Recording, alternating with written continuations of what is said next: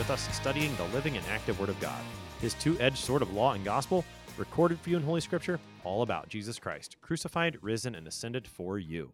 Thanks for tuning in this morning here on Worldwide KFUO. Christ for you, anytime, anywhere.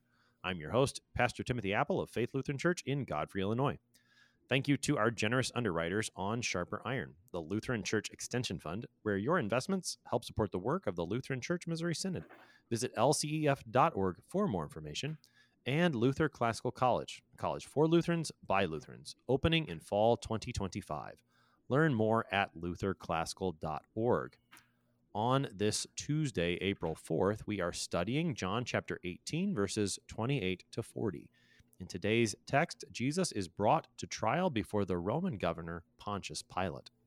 To help us sharpen our faith in Christ as we study God's Word today, we have with us returning guest, Pastor Richard Mittwede.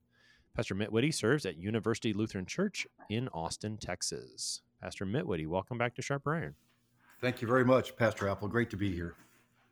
So we get started today, Pastor Mittwede. Help us with some context. We find ourselves in the Passion of our Lord according to St. John. What should we know about the context as we prepare to look at our selected verses for today? Well, in chapter 17, of course, Jesus was on trial before Annas, one of the priests, and then goes to Caiaphas's place, the high priest, for interrogation there. And John doesn't write too much about that, actually. And in fact, he concentrates more on Peter's denial there than he does. And interesting, Caiaphas's palace has been identified today, and on earth was a very lavish house that he had a dungeon for prisoners, even the supposed pit that Jesus was put in when he was held there. But it's also the place of Peter's denial. There's a great, beautiful, fairly modern church there, St. Peter Gallicantu, the rooster there, and even some first century steps that have been uncovered that probably Jesus walked down from Caiaphas's house toward the Antonia fortress. Now you've been to Jerusalem in fairly recent memory, right? Back in January, yes. Okay, yeah, so that's fairly recent memory, sir. So you've been to some of these places that we're going to read about not that long ago. So talk to us a little bit about what we should be imagining in our minds as you've seen them recently.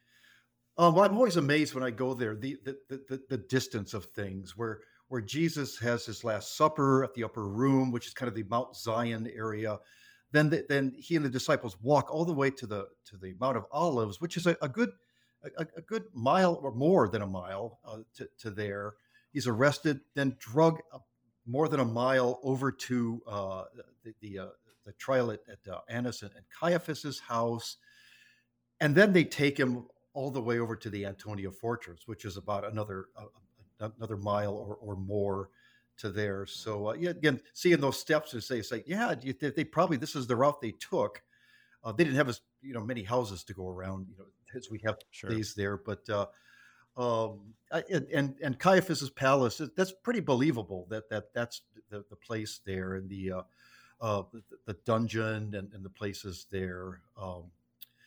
And to be somewhat humbled by this is where Peter did his thing too, and the chapel is in memory of that event. Our ability, the times we deny as well. So great. Yeah, that's quite. I know we're past Peter's denial at this point with the text we have, but just thinking about that's quite something that there would be a church commemorating the event like Peter's denial.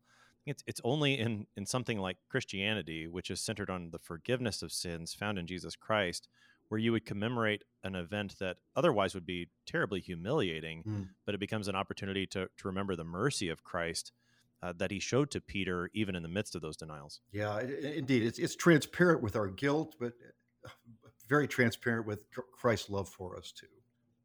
So in today's text, in the first verse we're going to read, Jesus will be led from the house of Caiaphas to the governor's headquarters. So you said from Caiaphas's house to the governor's headquarters, that's about a mile walk that Jesus is going to go on here? At least, yeah. Okay. So he's going to travel about a mile. We have not heard, at least from St. John at this point, about too many beatings of Jesus. We know from the synoptic gospels that there was mockery and some beating of Jesus that happened already at that trial before Annas and Caiaphas. John hasn't told us that, but just picturing Jesus here, he's not perhaps as bloody as you picture him later on, but he's certainly under distress physically, emotionally, we've known, and yet at the same time, the thing that John has been emphasizing all along, and I think we will see in our text again today, is the steadfastness and the willingness of Jesus as he goes not for his life to be taken away from him, but for him to actually lay his life down for the sake of sinners. So we're going to pick up the text. This is John 18, beginning at verse 28. Then they led Jesus from the house of Caiaphas to the governor's headquarters. It was early morning. They themselves did not enter the governor's headquarters so that they would not be defiled, but could eat the Passover. So Pilate went outside to them and said, "What accusation do you bring against this man?" They answered him, "If this man were not doing evil, we would not have delivered him over to you." Pilate said to them, "Take him yourselves and judge him by your own law." The Jews said to him, "It is not lawful for us to put anyone to death." This was to fulfill the word that Jesus had spoken, to show by what kind of death he was going to die. So Pilate entered his headquarters again and called Jesus, and said to him, "Are you the king of the Jews?" Jesus answered, "Do you say this of your own accord, or did others say it to you about me?" Pilate answered, "Am I a Jew? Your own nation and the chief priests have delivered you over to me. What have you done?" Jesus answered, "My kingdom is not of this world. If my kingdom were of this world, my servants would have been fighting, that I might not be delivered over to the Jews. But my kingdom is not from the world." Then Pilate said to him, "So you are a king?" Jesus answered, "You say that I am a king. For this purpose I was born, and for this purpose I have come into the world, to bear witness to the truth. Everyone who is of the truth listens to my voice." Pilate said to him, "What is truth?" After he had said this, he went back outside to the Jews and told them, "I find no guilt in him. But you have a custom that I should release one man for you at the Passover. So do you want me to release to you the king of the Jews?" They cried out again, "Not this man, but Barabbas." Now, Barabbas was a robber. That is our text for today. That is John 18, verses 28 to 40. All right, so Pastor Mittwede, as we've been saying, at this point, Jesus is taken from the house of Caiaphas to the governor's headquarters to go before Pontius Pilate, the Roman governor. Let's just talk a little bit about why Pilate gets involved at all. Why? I guess there's many reasons that the text could present to us. Why are we seeing the involvement of the Romans all? Well, I take that back. We have had Roman soldiers with us, so the Romans haven't been absent. There were Roman soldiers already in the garden. But why now are we getting the official Roman authority of the governor involved here? Let's talk about that. Well, as I understand it at the time, they just got to deal with it. Whenever stuff is brought to the governor or to the Romans, they have to deal with it. They're in charge. They're occupying the territory. They're basically the law. So if there's a problem, they have to bring it to them, and Pilate's got to deal with it. The Jews want the Romans involved because they want Jesus put to death. Yeah. And as I understand it, they actually, and I could be wrong on this, and I'd love to be enlightened about that, but they still can stone people, which is why they get away with it with Stephen, in Acts, that they can stone, but they want the Romans to have a hand in on this. Yeah, I think you are right. I believe I've read that as well, that the Jews did retain at least some sort of, well, they certainly had some sort of self-government, not a ton, but they had some self-government. And the right for them to stone someone, I think, remained to a certain degree, such that, as you pointed out, what happens in Acts chapter 7 with the stoning of Stephen isn't entirely illegal. It seems a little underhanded at the very least, but perhaps isn't going to raise the eyebrows of the Romans, in the sense that sometimes maybe we think that they have absolutely no right to do it. It does seem they have some kind of right to do something. But again, if that's been my understanding recently, but I would be happy to know more if someone has a little bit more information on that. Send us an email, kfuo@kfuo.org. But that is my understanding as well. Right. But the Caiaphas and the Jews at this point, they do get the Romans involved, and it does seem they want that. Well, there's a couple things going on, and one thing that we shouldn't miss is the way that John the Evangelist will tell us one of the reasons that they get involved has less to do with anything the Jews have in mind or Pontius Pilate has in mind, but it has much more to do with what Jesus has said. Right. So let's talk about the various things that might be going on and the things that we do know when it comes to the Romans' involvement as to the why. Okay. Well, Jesus is really popular at the time. I think that was evidence that with his triumphal entry, it's like, the Pharisees don't want to do away with him. They got to do it, kind of, in an easy way so we don't cause a revolt here. And if Jesus is killed at the hand of the Sanhedrin, well, then they get the blame for it. Now the Sanhedrin think, okay, if we get the Romans involved, well, they're to blame for his death. That could be a reason. Also, according to Deuteronomy, hanging on a tree, is a curse, and this will make Jesus look even worse if he's crucified. If he's put to death by stoning, okay, that's their own doing, according to the religion. But now, if he's crucified, hanging on a tree, this guy was cursed, so he was bad to begin with. So the people might ease up on him there. But more so, this Jesus says he's going to be lifted up. This is the death by which he's going to die. And John tells us that in chapter 12, and I think also in chapter 3, where he mentions the Son of Man must be lifted up, and so that's he's going to be killed in this manner, and to be delivered to the Gentiles. Jesus, talks about that too, not in John but in Matthew and Mark, that he'd be delivered to the Gentiles, and I think the purpose of that is that Jesus is dying for the whole world. And so the whole world, Jews, Gentiles, all would be involved in his death. Yeah. And the blood of Jesus is on all of our hands at that, mea culpa, that we all are. But his forgiveness is for all. That this lifted up, this dying for the world is for all, for the forgiveness that, there's blood on our hands, but he washes it whiter than snow, in Psalm 51 there. And that's more than Pilate could wash off from his own hands there. So, that's right. Yeah, definitely. Jesus has said this is the way it's going to go. But these other reasons too are kind of interesting to note, I think. Well, what you've said about Jesus being popular and the Pharisees, the scribes being afraid of the people. I mean, we know that from other accounts that are given during Holy Week, where they're afraid to answer some of Jesus' questions because they are afraid of what the people will say about them. Yeah. And so to try to move away perhaps some of the guilt for this, if there's going to be some pushback, and put it on the Romans, that would make sense. And as you said, knowing that he's going to be, or the death they're going to push for at least, is the crucifixion and the hanging on the tree to make Jesus look bad. Certainly the mockery that Jesus receives later on the cross, and they, that's, I think, part of it, that how could you be the Son of God when you're the one that's up on the cross? That's going to be part of their plan as well. Yeah. It does say within this text, they admit that they don't have they say it's not lawful for us to put anyone to death, as we were talking a little bit about that. You do kind of wonder if maybe the thing that happens with Stephen then is just them overstepping their bounds because they've gotten so angry by that point. Or if something has changed historically over those few years that make it different, perhaps what happens here under Pontius Pilate, the authority they have here versus the authority maybe they would have later. Again, not entirely sure on that, but they at least at this point are going to say, hey, this isn't our right. We can't do this. They want to put it onto Pilate.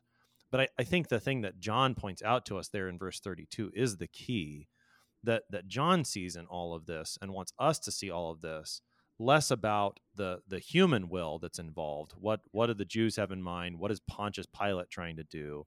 But rather, all of this is actually happening to fulfill Jesus' own word. Yeah. And again, I think that really highlights the theme that John has showed us throughout, that Jesus is doing this of his own accord.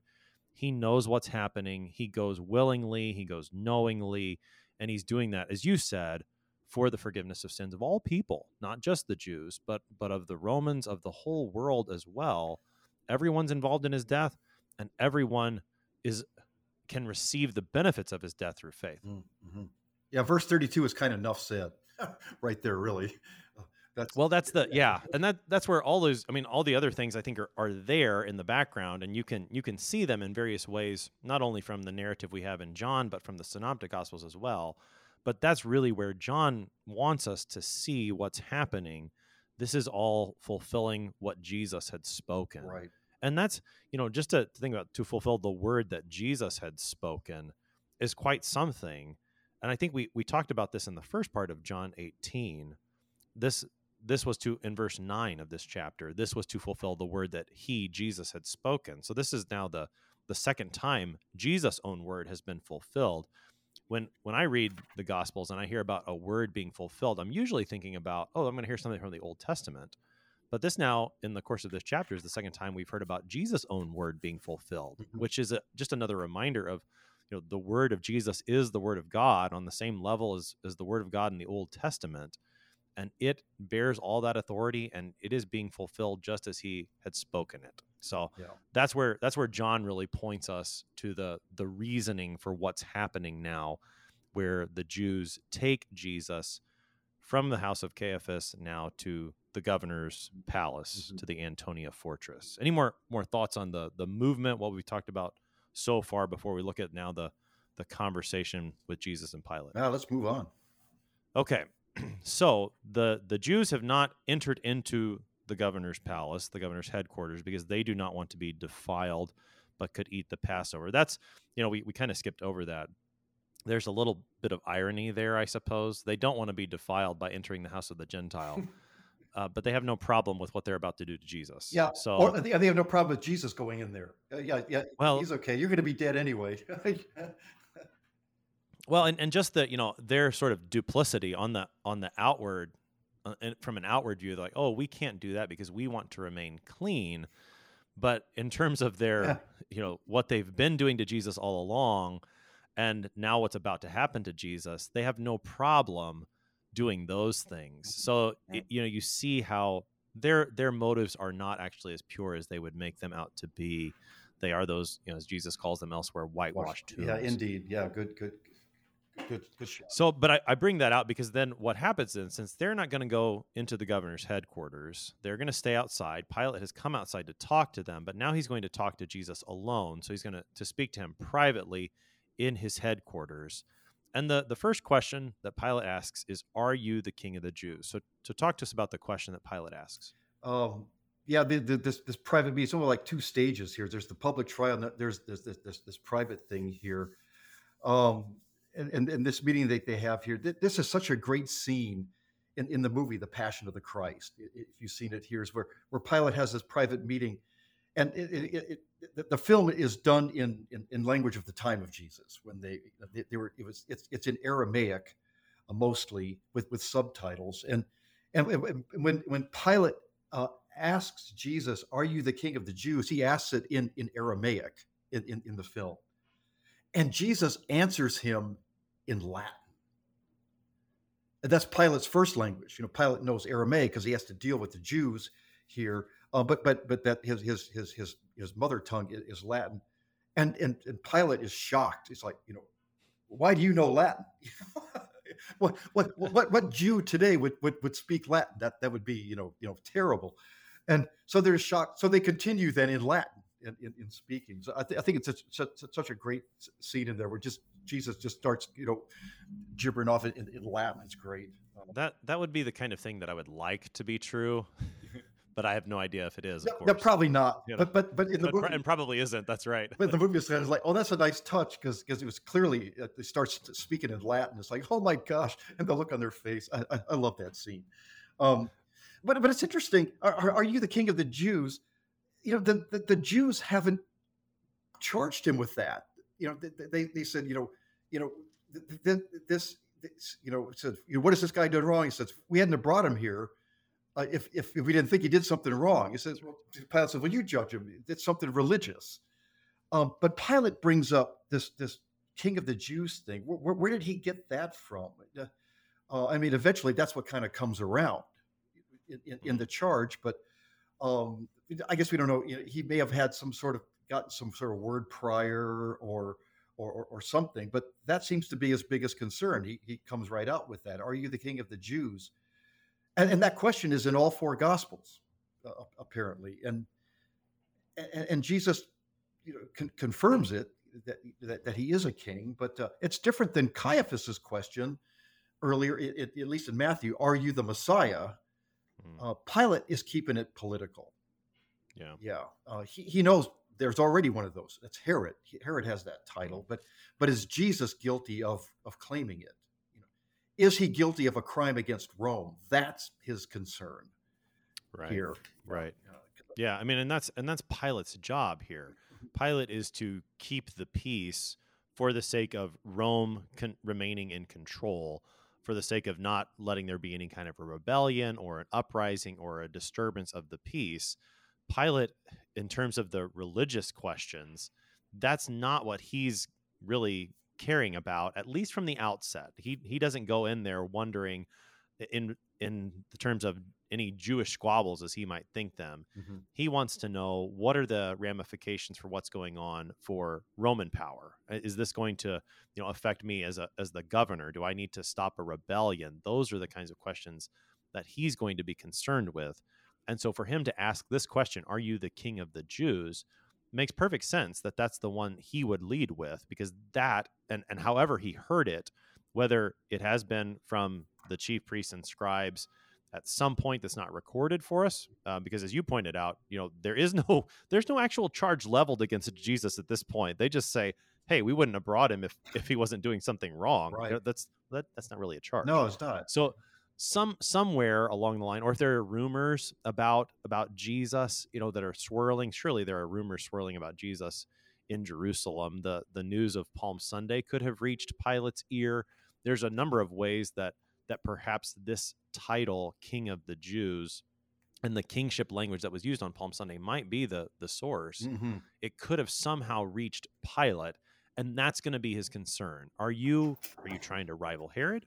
Are you going to lead an uprising against Rome? Mm-hmm. What does this mean if you really are the king of the Jews? That's what Pilate wants to talk about. Yeah. Now, the reason, as you mentioned, the scene from the Passion of the Christ, the reason I would love for that to be true, although it seems rather unlikely, perhaps. Yeah.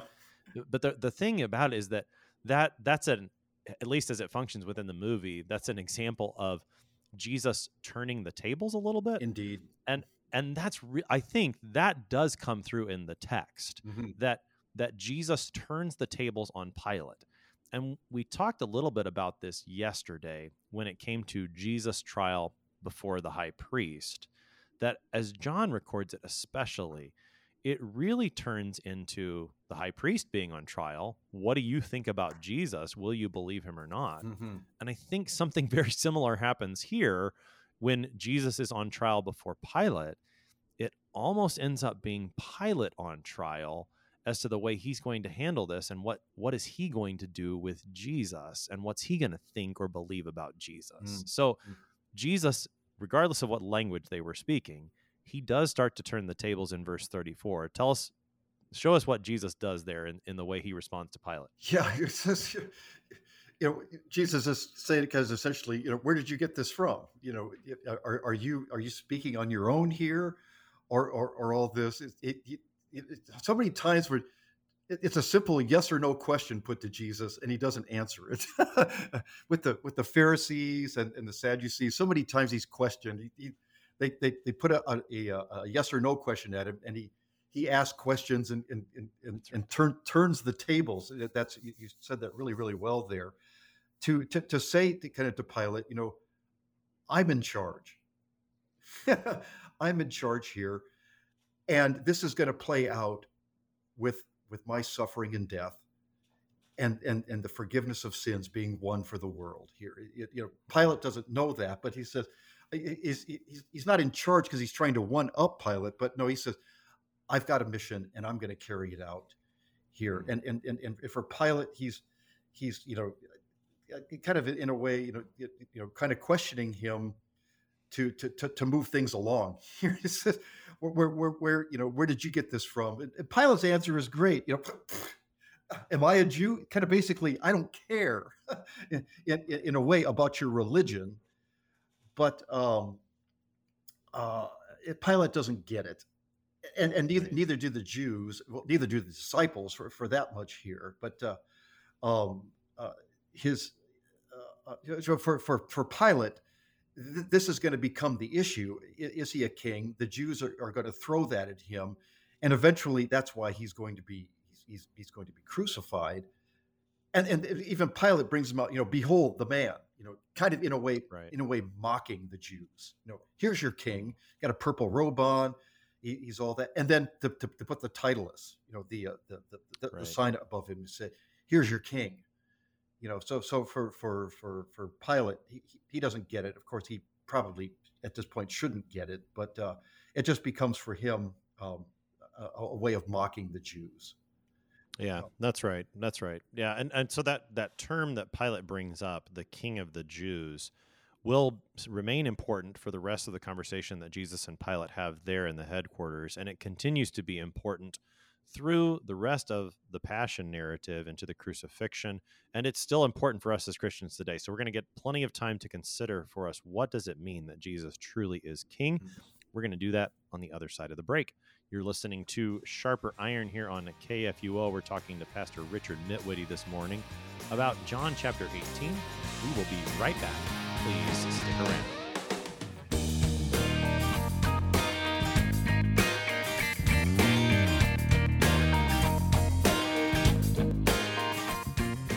What do you think of when you hear the word college? Expensive? Liberal? Woke?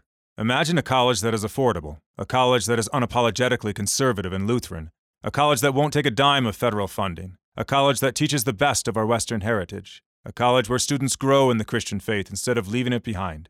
This is Luther Classical College, a college by Lutherans and for Lutherans. Visit our website, lutherclassical.org, subscribe, become a patron, and join the thousands who are making Luther Classical College a reality.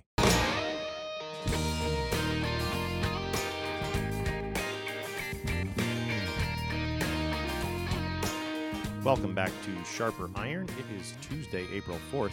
We're studying John chapter 18, verses 28 to 40 with Pastor Richard Mittwede.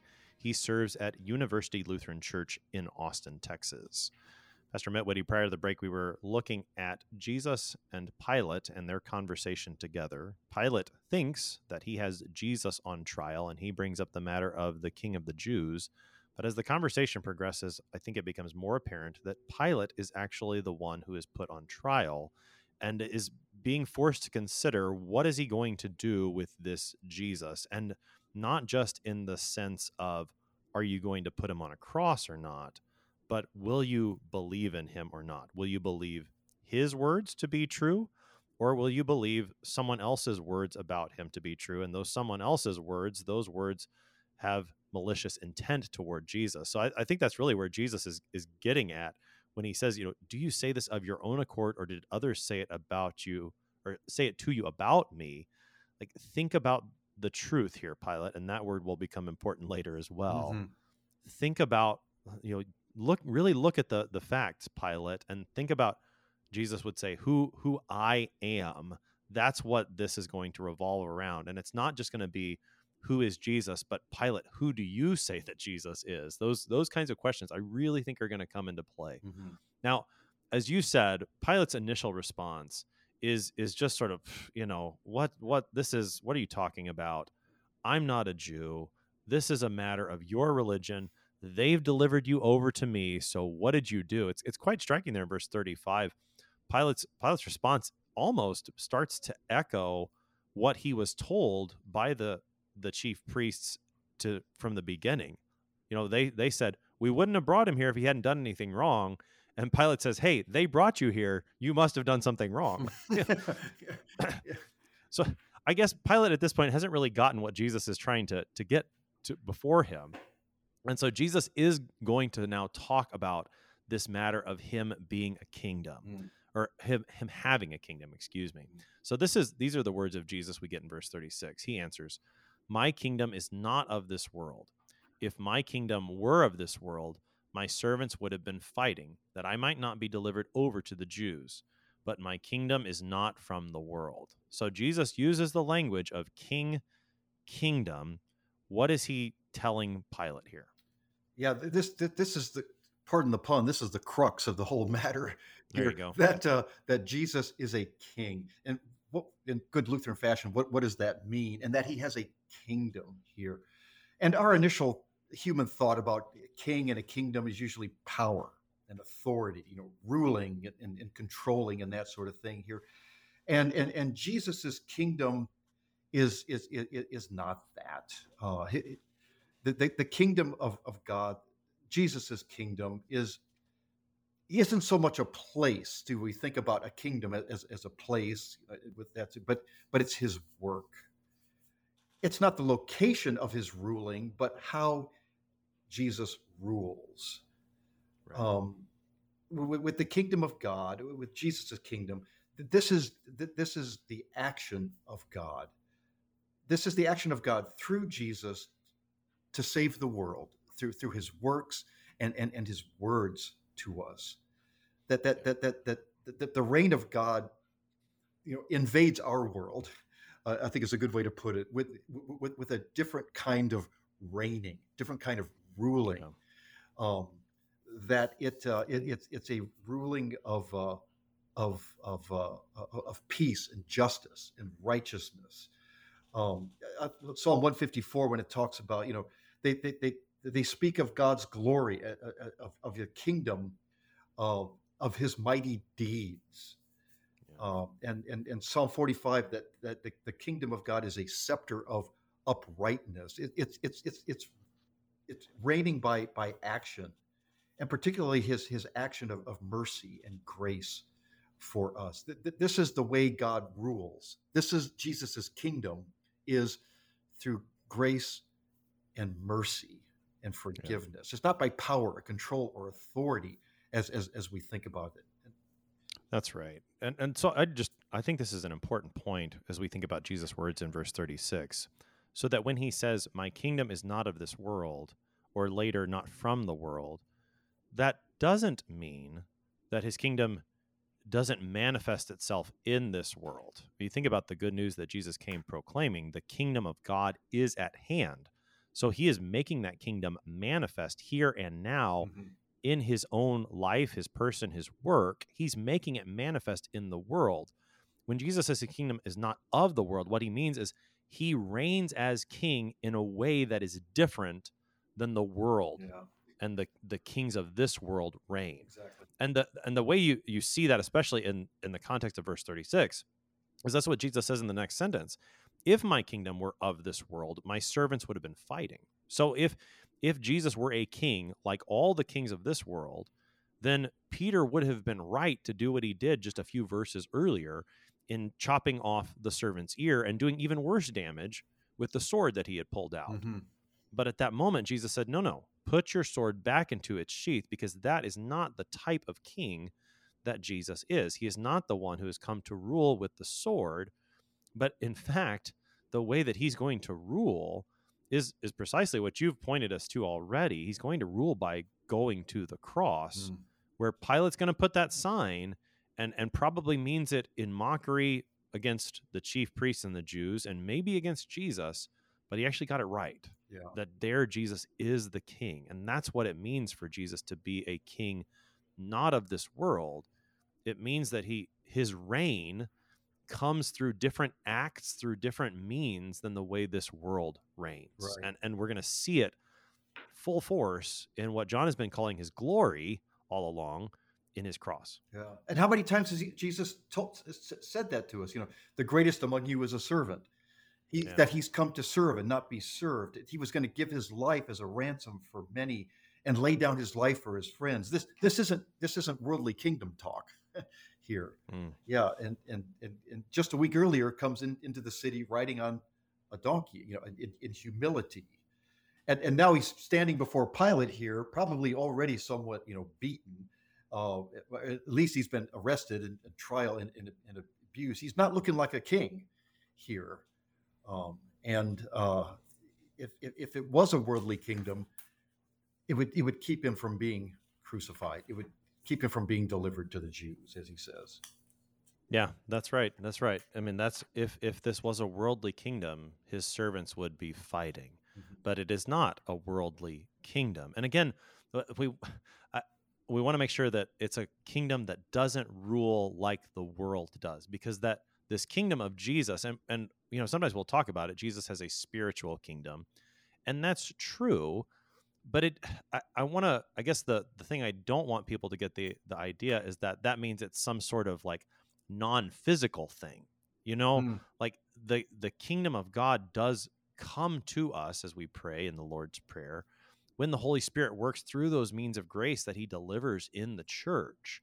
And so the kingdom of God comes into this world, right? It is something that comes to us physically. When you and I hear the word of God, when we receive the sacrament, that is the kingdom of God coming to us in very physical ways. So we shouldn't hear Jesus' kingdom is not of this world, meaning it's some sort of non-physical thing. Rather, we should understand, again, about the way he rules. And that's, and I know as I'm listening to you, I'm hearing echoes of Professor Gibbs, Dr. Gibbs from the seminary that we both had. There you go. Yeah. And this was something that he emphasized very helpfully, so that we do, and this is helpful for all Christians to understand that God's kingdom is his way of reigning. And he does reign in this world, but he reigns in ways that are just different than the way Pontius Pilate, the Roman Caesar, the United States president, any worldly kingdom just doesn't rule the way Jesus does. Yeah. I take that as a compliment that you had associated me with him in any way, shape, or form. This was, again, this was one of the things that he emphasized, and I think very helpfully so. Indeed. So that it wasn't just about, because when we hear the word kingdom, we do hear, more like a just one particular location. I usually think of like castles and medieval things when I hear the word kingdom. Sure. But Jesus, when he uses the word kingdom, is talking about the activity of God reigning. And here before Pontius Pilate, and this is what's so striking, and what Pilate, I don't think you ever see him wrap his mind around this. The fact of the matter is, Jesus is reigning as a king right there in front of Pilate. Right. When he is bound and under arrest and on trial, Jesus is reigning as the king at that moment. And that's something I don't think Pilate ever sees. It's certainly very backward to the world. No, he's pretty preoccupied with a lot of other stuff. Maybe we'll get to talk about that. But that you've said it so right. It's manifested. It's here now, in a physical way. And Jesus kind of affirms that in 37. It says, "I'm here to bear witness to this truth of God's kingdom. Here for this purpose that I've come." He's here bearing witness to that truth of the kingdom. There is no truth without Jesus. Yeah. So let's talk about, so Pilate responds to Jesus' initial words in verse 36. So you are a king. It sounds like that Pilate has in mind still what he's had in mind all along. He's still concerned about some sort of earthly rebellion. He's still concerned about some sort of uprising among the Jews, right. Some sort of rival to Caesar or himself as governor. Are you a king? Now, Jesus answers, you say that I am a king. Yeah. And I think you pointed this out before. Jesus, his answers, man, just say yes or no. But I think that's very impious of me to say that. But it's not. I think this is the way that I've always understood this. You say that I'm a king. Jesus is saying to Pilate, okay, those are the words you want to use, and I am a king, but I'm not a king in the way that you think I'm a king. That's the way that I've always understood Jesus to talk. Yeah. In the musical Jesus Christ Superstar, his answer is your words, not mine. Kind of which a little different there, but yeah, it's not answering the question for sure. Well, and it's not that he's certainly not denying it, No. because he has talked about his kingdom. So he must be a king of some sort. Yeah. But I think he's really, calling Pilate again in this trial of Pilate to examine what Jesus has just said. Are you a king? Well, you've said it, but do you really understand what that means for me to be a king, Pilate? And I think that's what, again, Pilate doesn't ever grasp, but that's what I'm taking Jesus to try to lead Pilate toward. That really examine this, Pilate. You're saying I'm a king. Think about what that means, because it doesn't mean what you think it does. There's something different going on here with my kingdom. And then Jesus connects it to truth. So talk about that truth a little bit more that Jesus is talking about. Oh, okay. I thought I lost my internet there. Yeah, he's come to bear witness to the truth that this is true. His kingdom is here. His kingdom is not as we think of kingdom here, and talks about truth. And Pilate is, just, I think he just throws up his arms and says, what is truth? In Latin is beautiful. Quid est veritas? What is truth? And when we listen to Jesus speak, we hear that truth. We hear the truth. In fact, he is the truth. He's the way, truth, and life. I guess when he answers what is truth, Jesus could have just kind of smiled at him and says, "Well, yeah, I've already said that. That's me here." So I'm curious since you're with verse 38, where Pilate said to him, "What is truth?" That's one of the many places within the scriptures where I wish we could get a tone of voice to that. Yeah. This one I've never been fully able to nail down in my own mind. I think when I read it out loud, I usually read it with some sort of skepticism on the part of Pilate. What is truth? Mm-hmm. Almost like this is a question that maybe we aren't going to be able to answer. Yeah. That he's still just sort of shaking his head at Jesus and not really grasping the full situation that's in front of him. But I mean, from the words on the page, it could be an honest question. What is truth? Yeah. Where he really wants to know, rather than the sense of skepticism. Mm-hmm. Again, when I've read it out loud, as a part of a worship service, or even just a moment ago, I've always taken it more in that skeptical way. But I still always wondered, maybe Pilate really wants to know. I've always thought of Pilate somewhat sympathetically in the Gospels, because on the one hand, I've seen him as a very tragic figure, in the sense that there's plenty of moments where it seems like he wants to do the right thing, but he doesn't have the strength or the will to actually do it. Right. And so, that what is truth? Maybe he really wants to know, and if he would listen, he'd find out. I don't know. Yeah. He asked what is truth. And as you said, it's standing in front of him. Literally, it is standing in front of him here. That the truth, I agree. I think Pilate is, I don't think he's so skeptical. I think he really wants to know. He really wants himself to come out of this looking good, because he's got history problems here. So he says, what is the truth of this situation? Okay, you are a king. What does that mean? I want to know some more here. But the truth is right there. The truth that Jesus has come to suffer and die and rise again, to communicate that truth of God's love for the world to every people and every language group. John 3:16. That God gave His Son, so that the whole world would know. So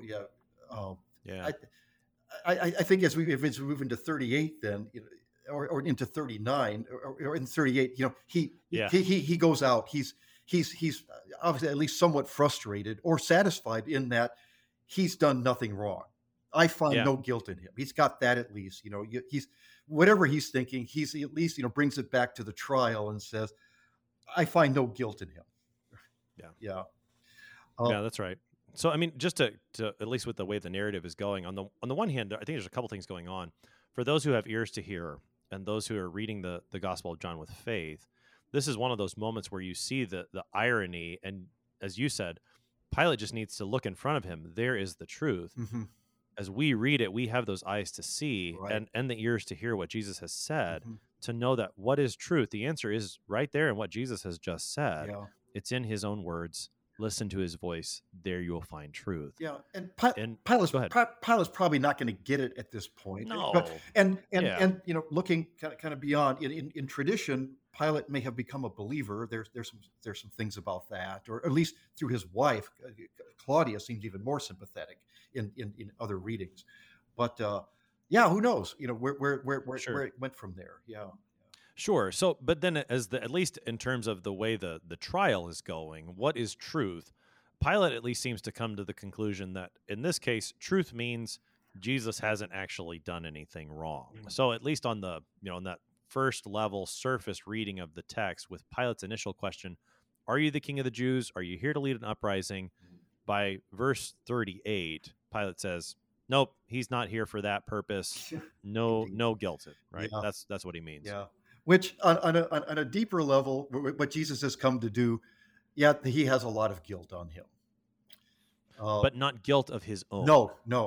He says, right. He stands there as the innocent one above all others, but he has come to bear, as John the Baptist proclaimed at the beginning of this gospel. Yeah. He's come to bear and carry the sins of the world. Yeah, and Isaiah too. That he's borne our griefs and carried our sorrows, and that. So he's got guilt on him, but not in him. Maybe we could put it that way. That's right. Yeah. It's not, he is the innocent one who has committed no sin, and yet he is carrying the sins of the world to save the world from them. Yeah. So Pilate is saying, I find no guilt in him, which is, again, we should recognize that as a true testimony in the sense that, yeah, he's totally innocent. He's not done anything wrong. He's not committed any sins, but he is going to go forward from here, carrying the sins of the world for the sake of the world, to save the world. Yeah. So Pilate, I find no guilt in him, but he has something that he's going to throw out to the Jews. He talks about a custom of releasing a man for the Passover, and then asks them if they want to release the king of the Jews. So talk about this offer that Pilate makes to them. Well, by saying, hey, he's not, I find no guilt in him. Okay, that gets me off the hook. I'll take it a step further. Okay. In fact, you've got a custom about this, about releasing somebody at Passover, the festival. Maybe I can weasel out of this even more here, and you guys will. Maybe there's enough sympathy for Jesus that I'll release him, and you guys will be happy and go have your Passover, and I can get out of here and go back to Caesarea. But the Jews don't fall for it. We don't want him. We want this other guy. We want Barabbas. But it's interesting. What it says, do you want me to release to you who?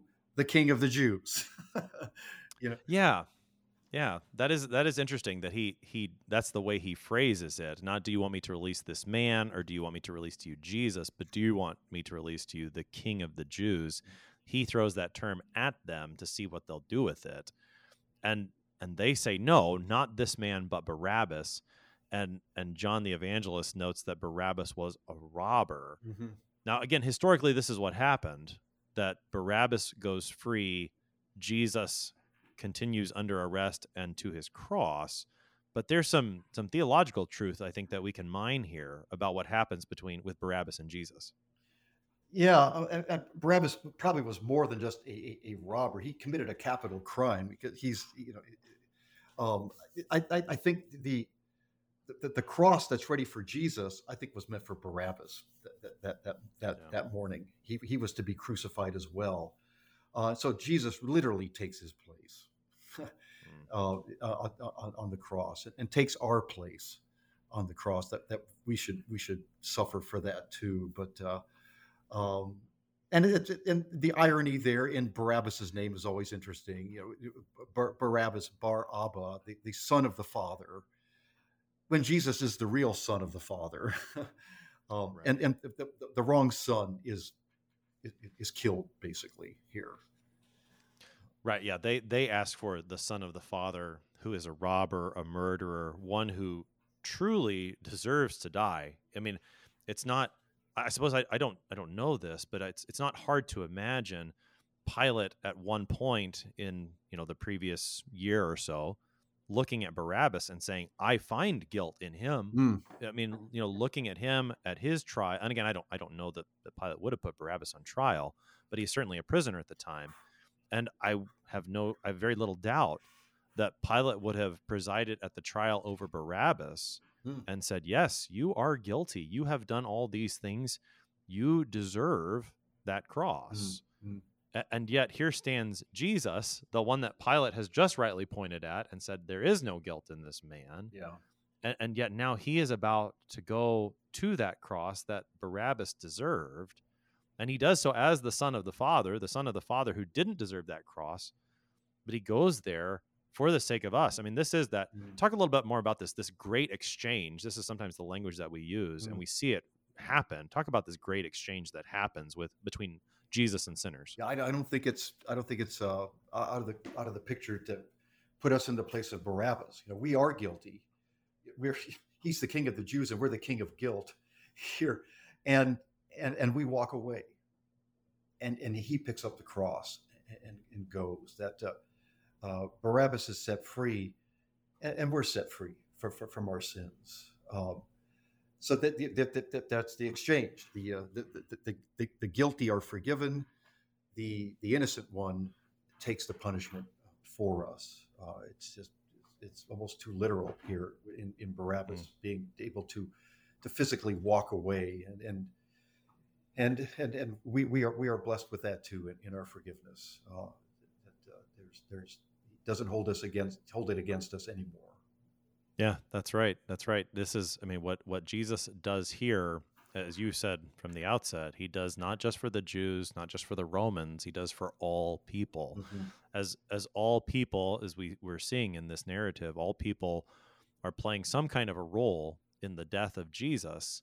So all people have available to them the benefits of the death of Jesus. And Barabbas is the picture at this moment of the guilty one who deserved the cross that goes free because Jesus, the innocent one, takes his cross. And that is that great exchange. Now, Barabbas, historically, it doesn't seem likely, although I suppose I don't know, that he doesn't receive this in faith.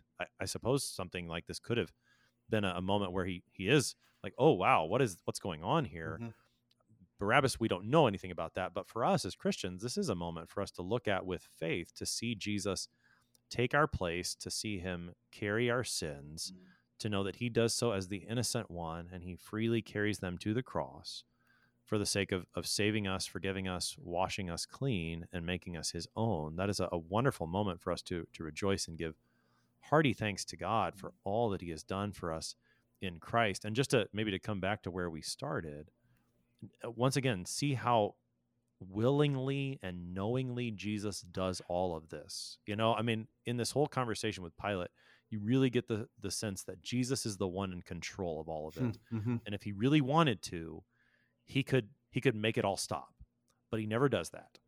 At this moment where he's about to be sentenced to crucifixion, he goes on willingly for the sake of saving people like Barabbas, people like Pilate, people like Caiaphas, people like you and me.